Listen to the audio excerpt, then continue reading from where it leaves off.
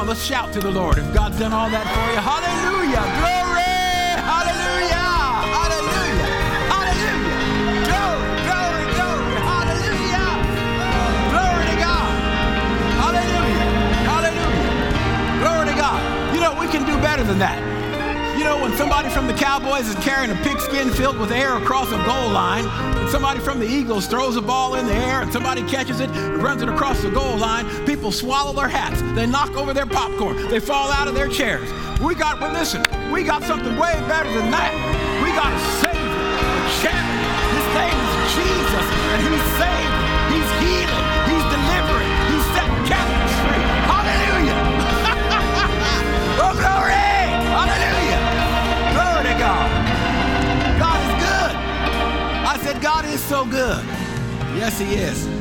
Well, tell somebody else that you love them. You can find your seat. Praise God. God is good. Amen. Let's thank this anointed worship team, singers and band alike. Come on, we can do better than that. Let's thank them again. Don't you agree? They're anointed people coming full of the word. Glory to God. Man, they make it easy to minister. We thank God for them. You know, ministry is a partnership between the pulpit and the pew, but also between the musicians and the pulpit. It's a partnership. We thank God for their supply of the Spirit. You have your Bible tonight. Turn to 1 Timothy chapter 1, verse 19. 1 Timothy chapter 1, verse 19. I'm reading from the New Living Bible tonight. New Living Translation. 1 Timothy 1:19, New Living Translation. It says this: cling to your faith in Christ. Keep your conscience clear. For some people, having deliberately violated their consciences, as a result, their faith has been shipwrecked. And I want to draw as a subject tonight, as a title tonight, Get Back in the Channel of Faith. Say that with me. Help me with this title. Get Back in the Channel of Faith. I want to begin showing you a picture tonight, and I want to talk about this picture. You tell me what you see here. You silently tell me what you see. They're going to show a picture to you, and then I want you to, okay, look at this picture now. There's a boat. That's the open ocean out there in the background. Can you see what's next to the boat? It's a bear. A bear? How could a bear be next to the boat? Well, the boat has run aground. The boat has somehow, if it was heading in or out to the sea there, the boat has somehow gotten out of the channel. Now, the word channel, that's a word that's used.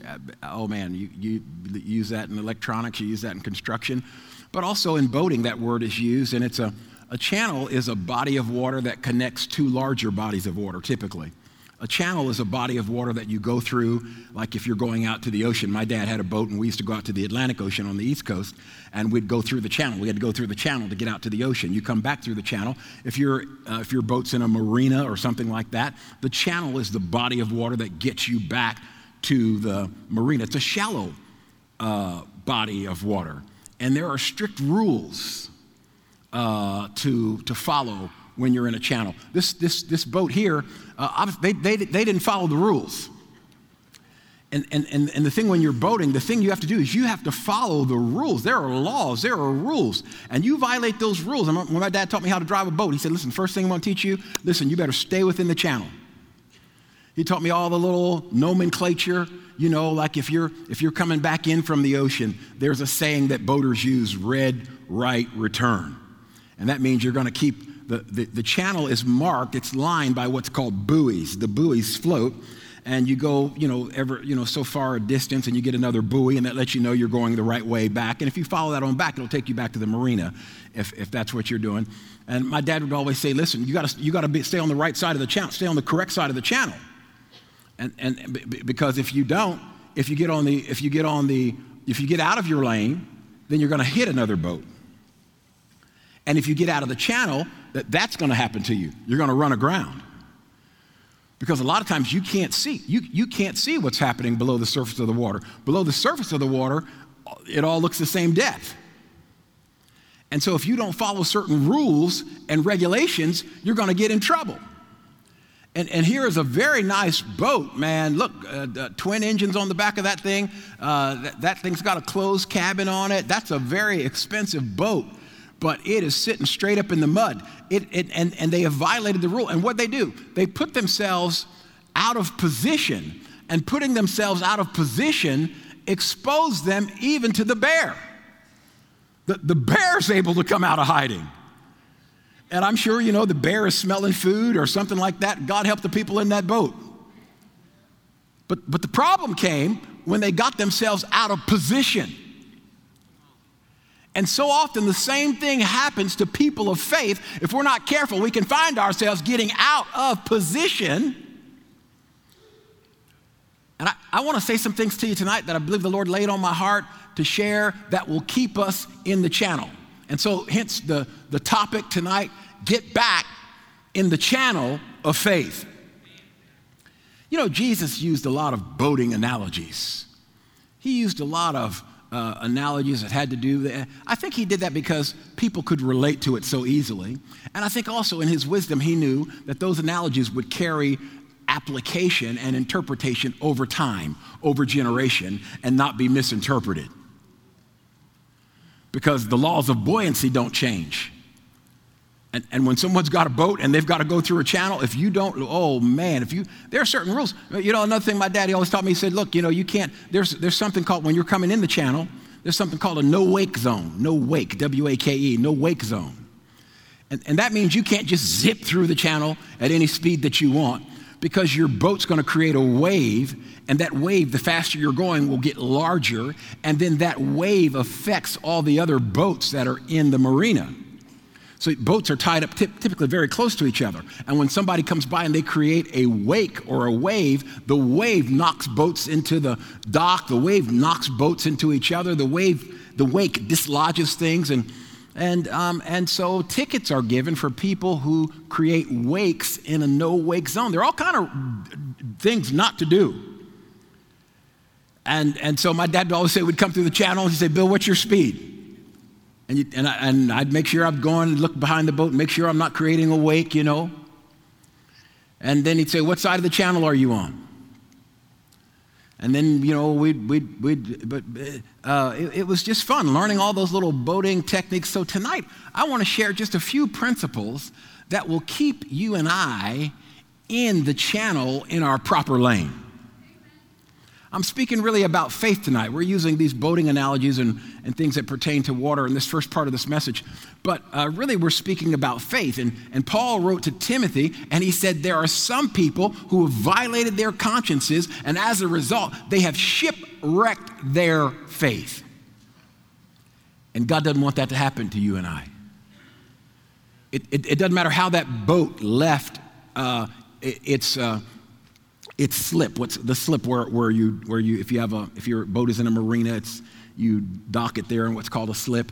And no doubt it left the marina looking really good. It left the marina looking really fine. It doesn't matter how it left the marina. It ended up outside the channel. Another thing we always were cognizant of when we would go boating, my dad and I, we would have to know what time is the high tide, what time is the low tide. Because the bigger the boat, the more you got to be concerned about that. My dad had a 30-foot Sea Ray, and that thing had 2 levels in it, 2 sleeper berths, a little galley downstairs, and we just had so much fun on that boat. And but the bigger the boat, you have to know the draft. You have to know how much water it takes for the boat to float underneath it. How much water does it disperse and so forth? And so when it was low tide, we didn't go and out in the boat in low tide because there was so much more you had to be careful of. We'd wait till it was high tide before we launched the boat and brought the boat back. And oftentimes we were thinking about high tide when we were thinking about what time are we going to come back and what will the tide be when we get back. What's the weather going to be? All these things to keep from shipwrecking the boat. And so the scripture admonishes you and I. with a few principles we're going to share tonight to keep you and I from shipwrecking our faith. Can you say amen to that? Go with me to Luke chapter 5. Luke chapter 5, if you will, please. Luke chapter 5. Jesus was standing on the shore and a large crowd gathered, and Jesus decided that he was going to speak to them from a boat. And I want to read these 11 verses real quick and make the first principle to you that we're going to share about how to keep from shipwrecking your faith. Get back in the channel of faith. One day, as Jesus was preaching on the shore of the Sea of Galilee, great crowds pressed in on him to listen to the word of God. He noticed 2 empty boats at the water's edge, for the fishermen had left them and were washing their nets. Stepping into one of the boats, Jesus asked Simon, its owner, to push it out into the water. So he sat in the boat and taught the crowds from there. Verse 4, when he had finished speaking, he said to Simon, now go out where it is deeper and let down your nets to catch some fish. Verse 5, Master, Simon replied, we worked hard all last night and didn't catch a thing. But if you say so, I'll let the nets down again. And this time their nets were so full of fish, they began to tear. A shout for help brought their partners in the other boat, and soon both boats were filled with fish and on the verge of sinking. And when Simon Peter realized what had happened, he fell to his knees before the Lord. And he said, "Oh Lord, please leave me. I'm such a sinful man." For he was awestruck by the number of fish they had caught, as were the others with him. His partners, James and John, the sons of Zebedee, were also amazed. And Jesus replied to Simon, "Don't be afraid. From now on, you'll be fishing for people." And as soon as they landed, they left everything and followed Jesus. Jesus took that experience out on the water and converted it into a teaching that really encouraged them that he was going to teach them how to fish for people. And there are some similar principles. Get back in the channel of faith. Now, one thing I want to draw attention to here in Luke chapter 5 is where when Jesus finishes teaching, he tells Peter to go out into the deeper water. King James, launch out into the deep. He tells him, launch out into the deep and out into the deeper water and let down your nets for a catch. And you know, we read what Peter said. He said, "Lord, we fished all night." In other words, he said, we professional fishermen. We know how to fish. We fished all night, didn't catch anything. And even, no doubt, the time of day when Jesus wanted them to go fishing would have been the wrong time to go. But Peter had learned something at this point. And Peter said, you know, my natural thinking is, it ain't the right time. We already fished all night. We didn't clean these nets already. It's too much work to go back out there. It ain't no fish out there. We already been out there. Our experience is telling us that this will not work. Oh, but then Peter said the magic words. He said, but because you say so, at your word, if you're giving me a word to do it, Peter said, we'll launch out to the deep and we'll drop the nets again. Peter had learned a valuable lesson. What's your first point here? Here's my first point. Don't let your experience determine your belief system. I wish I could get one amen there. We got too many Christians today. They're shipwrecking their faith because they allow their experience to determine what they believe. You need to let what you believe determine what you experience. And the thing that's tricky is that sometimes our experience can be like Peter. From a natural perspective, he said, look, we fished all day, we fished all night, we didn't catch nothing. And my experience is telling me this is the wrong time of day. This is the wrong time to go. This is not going to yield a fruitful end. Oh, but at the word of the Lord, so we got too many people who say, well, you know what? I didn't experience healing, and because I didn't experience healing, it must not be real. Uh-oh.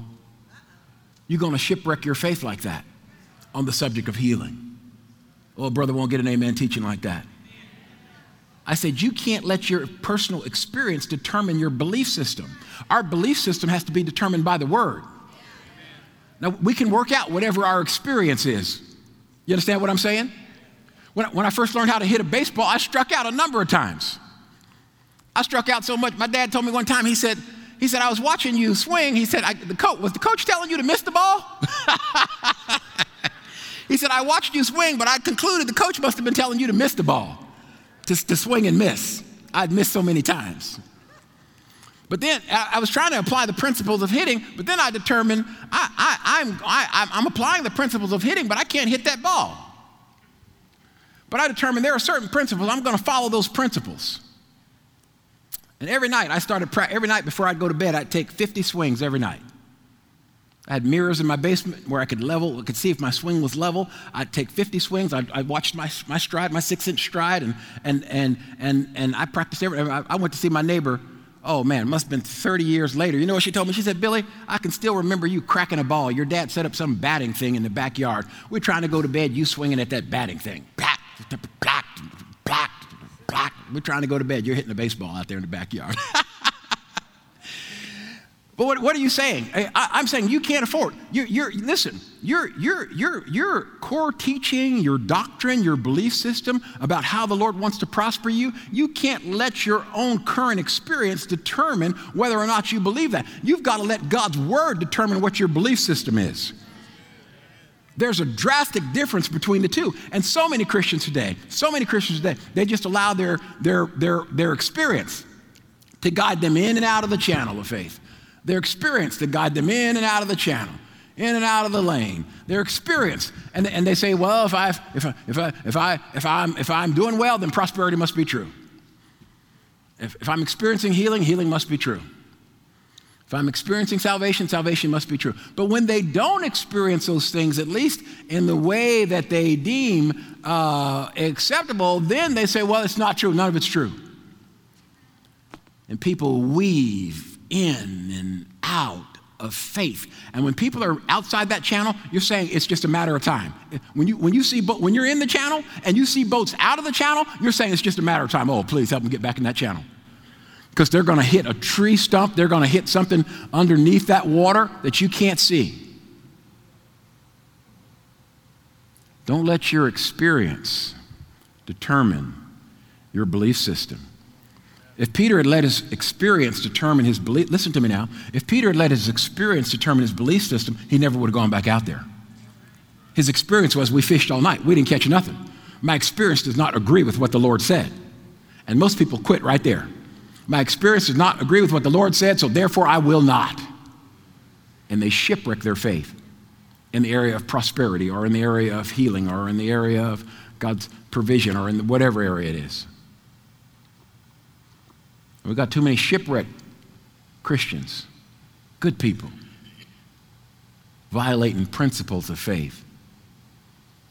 Somebody says, well, I prayed for grandma and grandma died. There might be reasons you don't know about. We try to lump everything into one simple category so we can figure it out in our mind. Can I tell you this? As a revelation, you and I don't know everything. I know a brother won't get an amen on that. We don't know everything. And just because somebody you know may not have received the way you thought they should, that doesn't mean it's still not true. Oh, brother won't get no amen teaching on that. I could move on to my next point if I got a bigger amen. Thank you, Greg. Reverend Greg tried to help me before I got up here. Don't let your experience determine your belief system. Let's go on. I think I extracted all the amens I can get from there.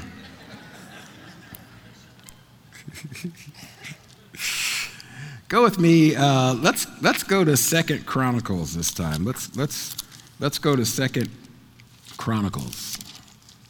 In fact, let's go to 2 Chronicles chapter 20.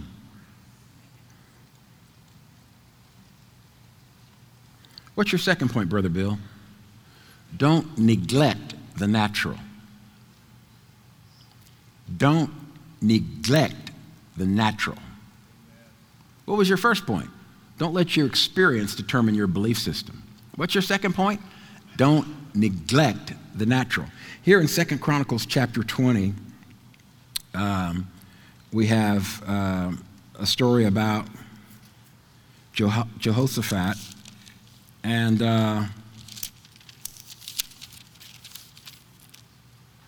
not 20, I'm sorry, 30, that is a great story, but where I want you to go is 32, forgive me, 2 Chronicles 32. 2 Chronicles 32. Don't neglect the natural. Look here at verse 24, 2 Chronicles 32, verse 24. About that time, Hezekiah became deathly ill. He was the king of Israel. About that time, Hezekiah became deathly ill. He prayed to the Lord, who healed him and gave him a miraculous sign. Look down at verse 29. He built many towns and acquired vast flocks and herds, for God had given him great wealth. And then at the end of verse 30, it says, and so he succeeded in everything that he did. But there at verse 24, it mentions briefly that he became deathly ill. He prayed to the Lord, and the Lord healed him and gave him a miraculous sign. But this same story is recorded in other places in Scripture, and I want to go, and because the other places in Scripture give us more detail of what was actually transpiring in his life. And so I want you to go with me to 2 Kings. We're going to pick up this same story. We read there that Hezekiah was healed. This time, go with me to 2 Kings chapter 20. 2 Kings 20.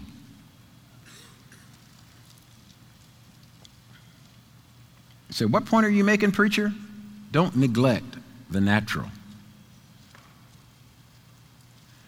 Verse 20, about that time Hezekiah became deathly ill, and the prophet Isaiah, son of Amoz, went to visit him. He gave the king this message. This is what the Lord says, set your affairs in order, for you are going to die. You will not recover from this illness. When Hezekiah heard this, he turned his face to the wall and prayed to the Lord.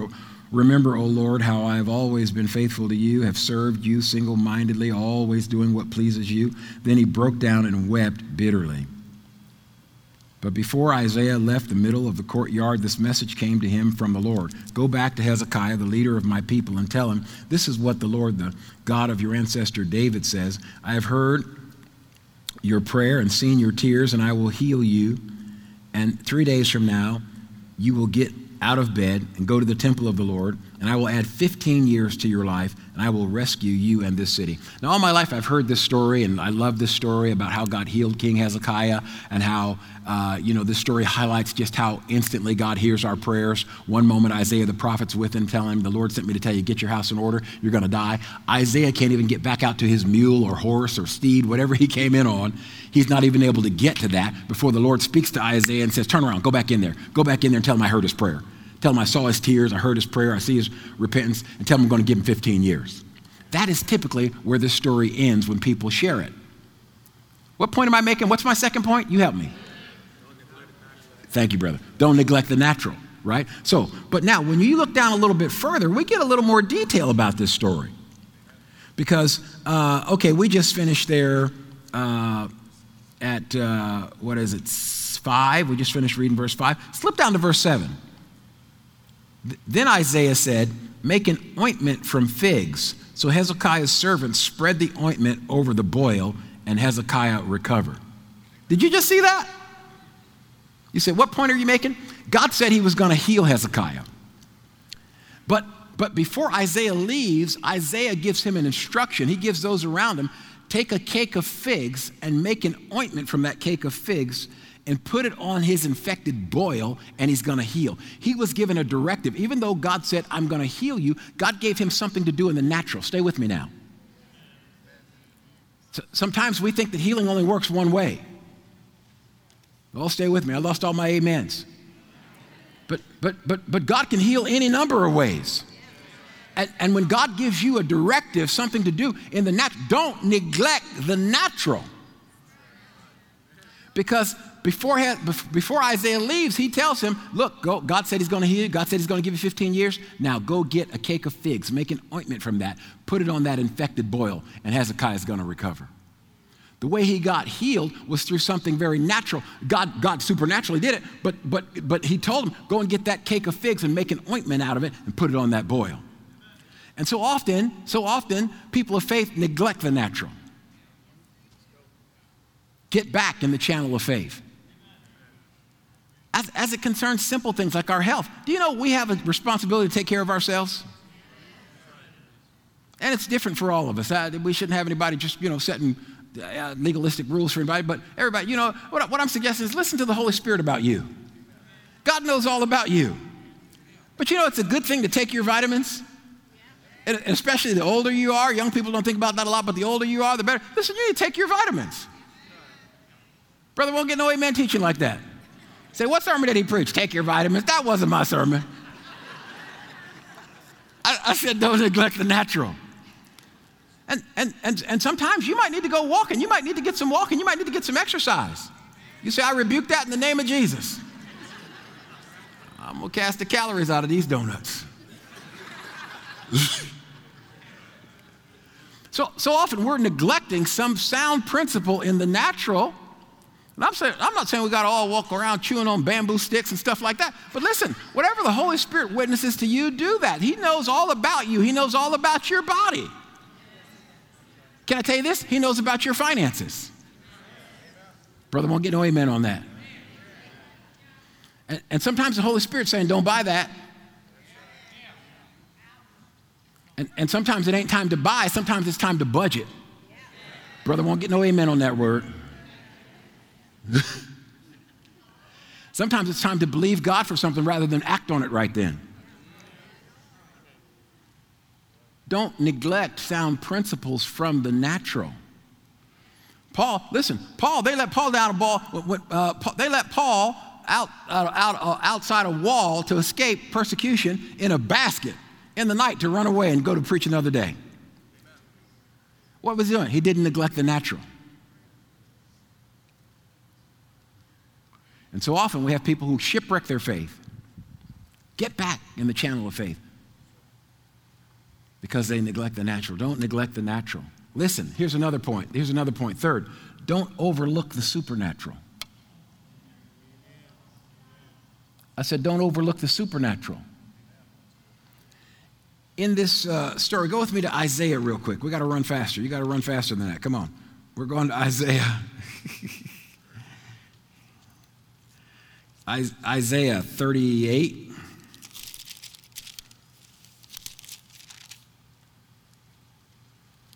Isaiah 38. Here's this same story again.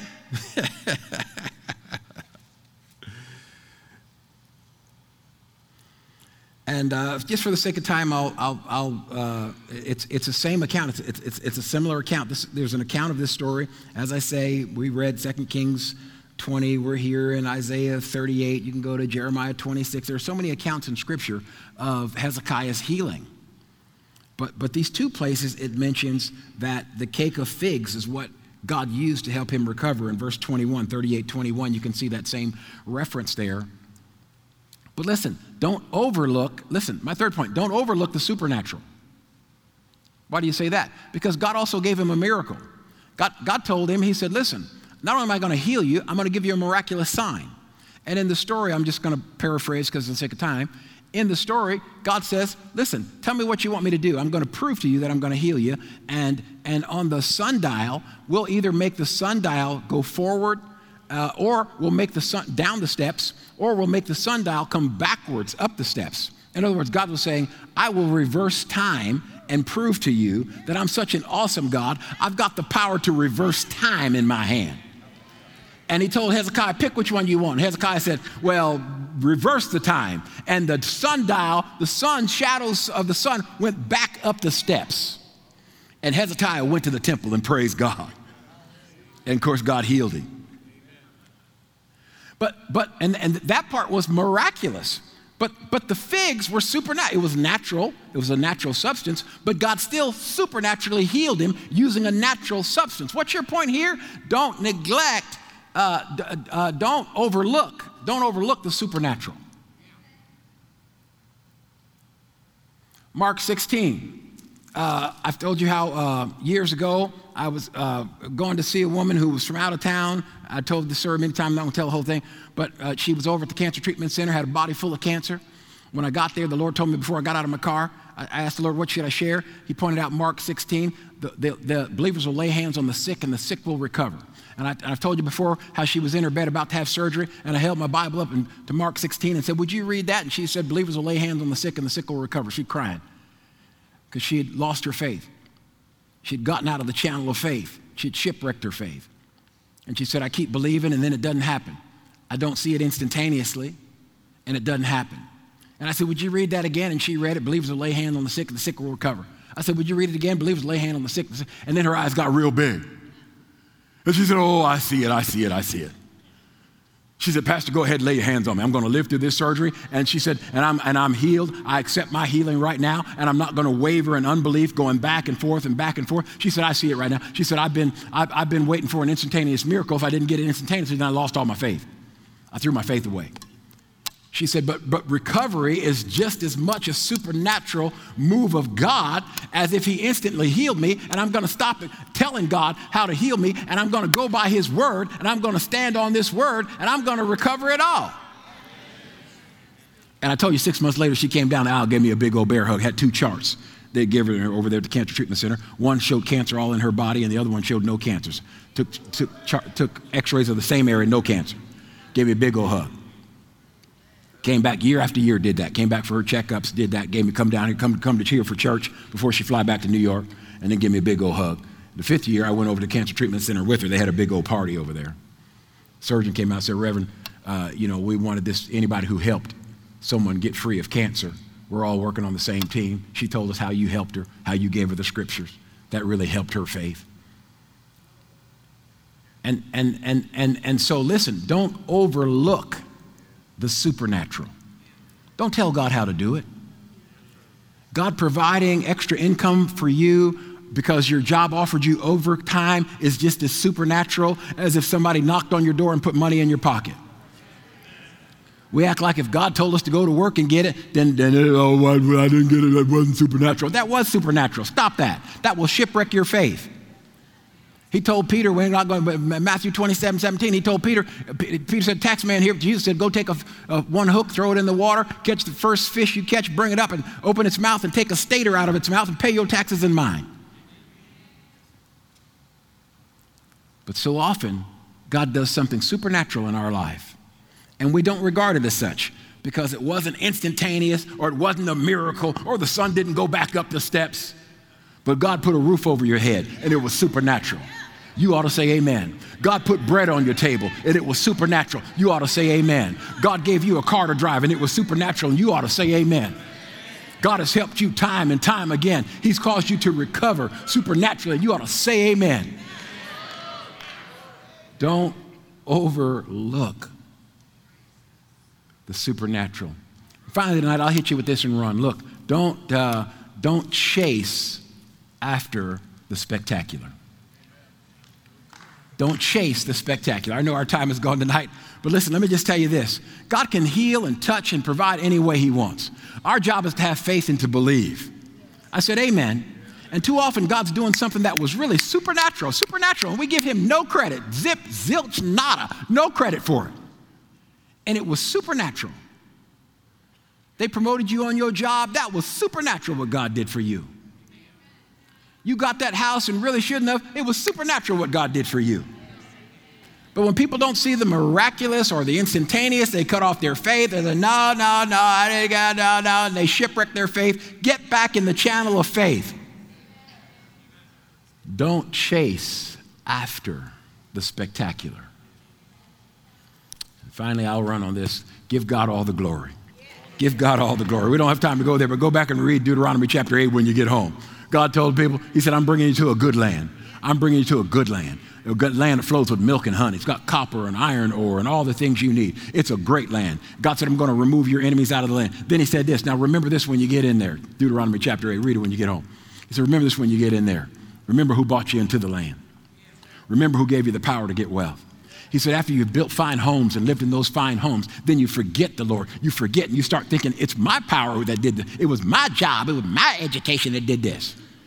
That don't mean 2 cents worth of nothing. It was the hand of the Lord that provided for you. It was the hand of the Lord that gave you favor. It was the hand of the Lord that opened the door for you. It was the hand of the Lord that provided and gave you everything you have.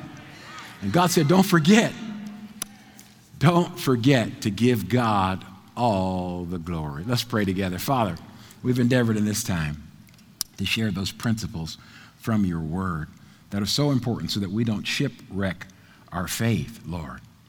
And so we thank you tonight, and we bless you and ask you to help people, no matter where they are on their faith journey, help them to stay in the channel of faith so that their faith is strong and active, and help them to stay in the right lane. And Father God, so they'll continue to receive from you. We thank you for it, helping us. We walk by faith and not by sight. Faith is not just a part of what we do. The just shall live by faith. So we thank you for helping us to get back in the channel of faith tonight. In Jesus' name. Someone's been struggling in their faith, Father, and we ask you to help them, heal them, touch them. Somebody's been hurt by something that's happened in their own experience. It didn't quite happen the way they thought. Help them tonight, Father. Heal them and touch them. Show them your love and goodness. Remind them that we don't always know everything that happens, the reason why. We can't afford to let our experience determine our belief system. Oh, Father, we can't afford to neglect the natural. We can't overlook the supernatural. We can't chase the spectacular. We can't forget to give you all the glory. Help people, touch them, and heal them every place they hurt. In Jesus' name, amen.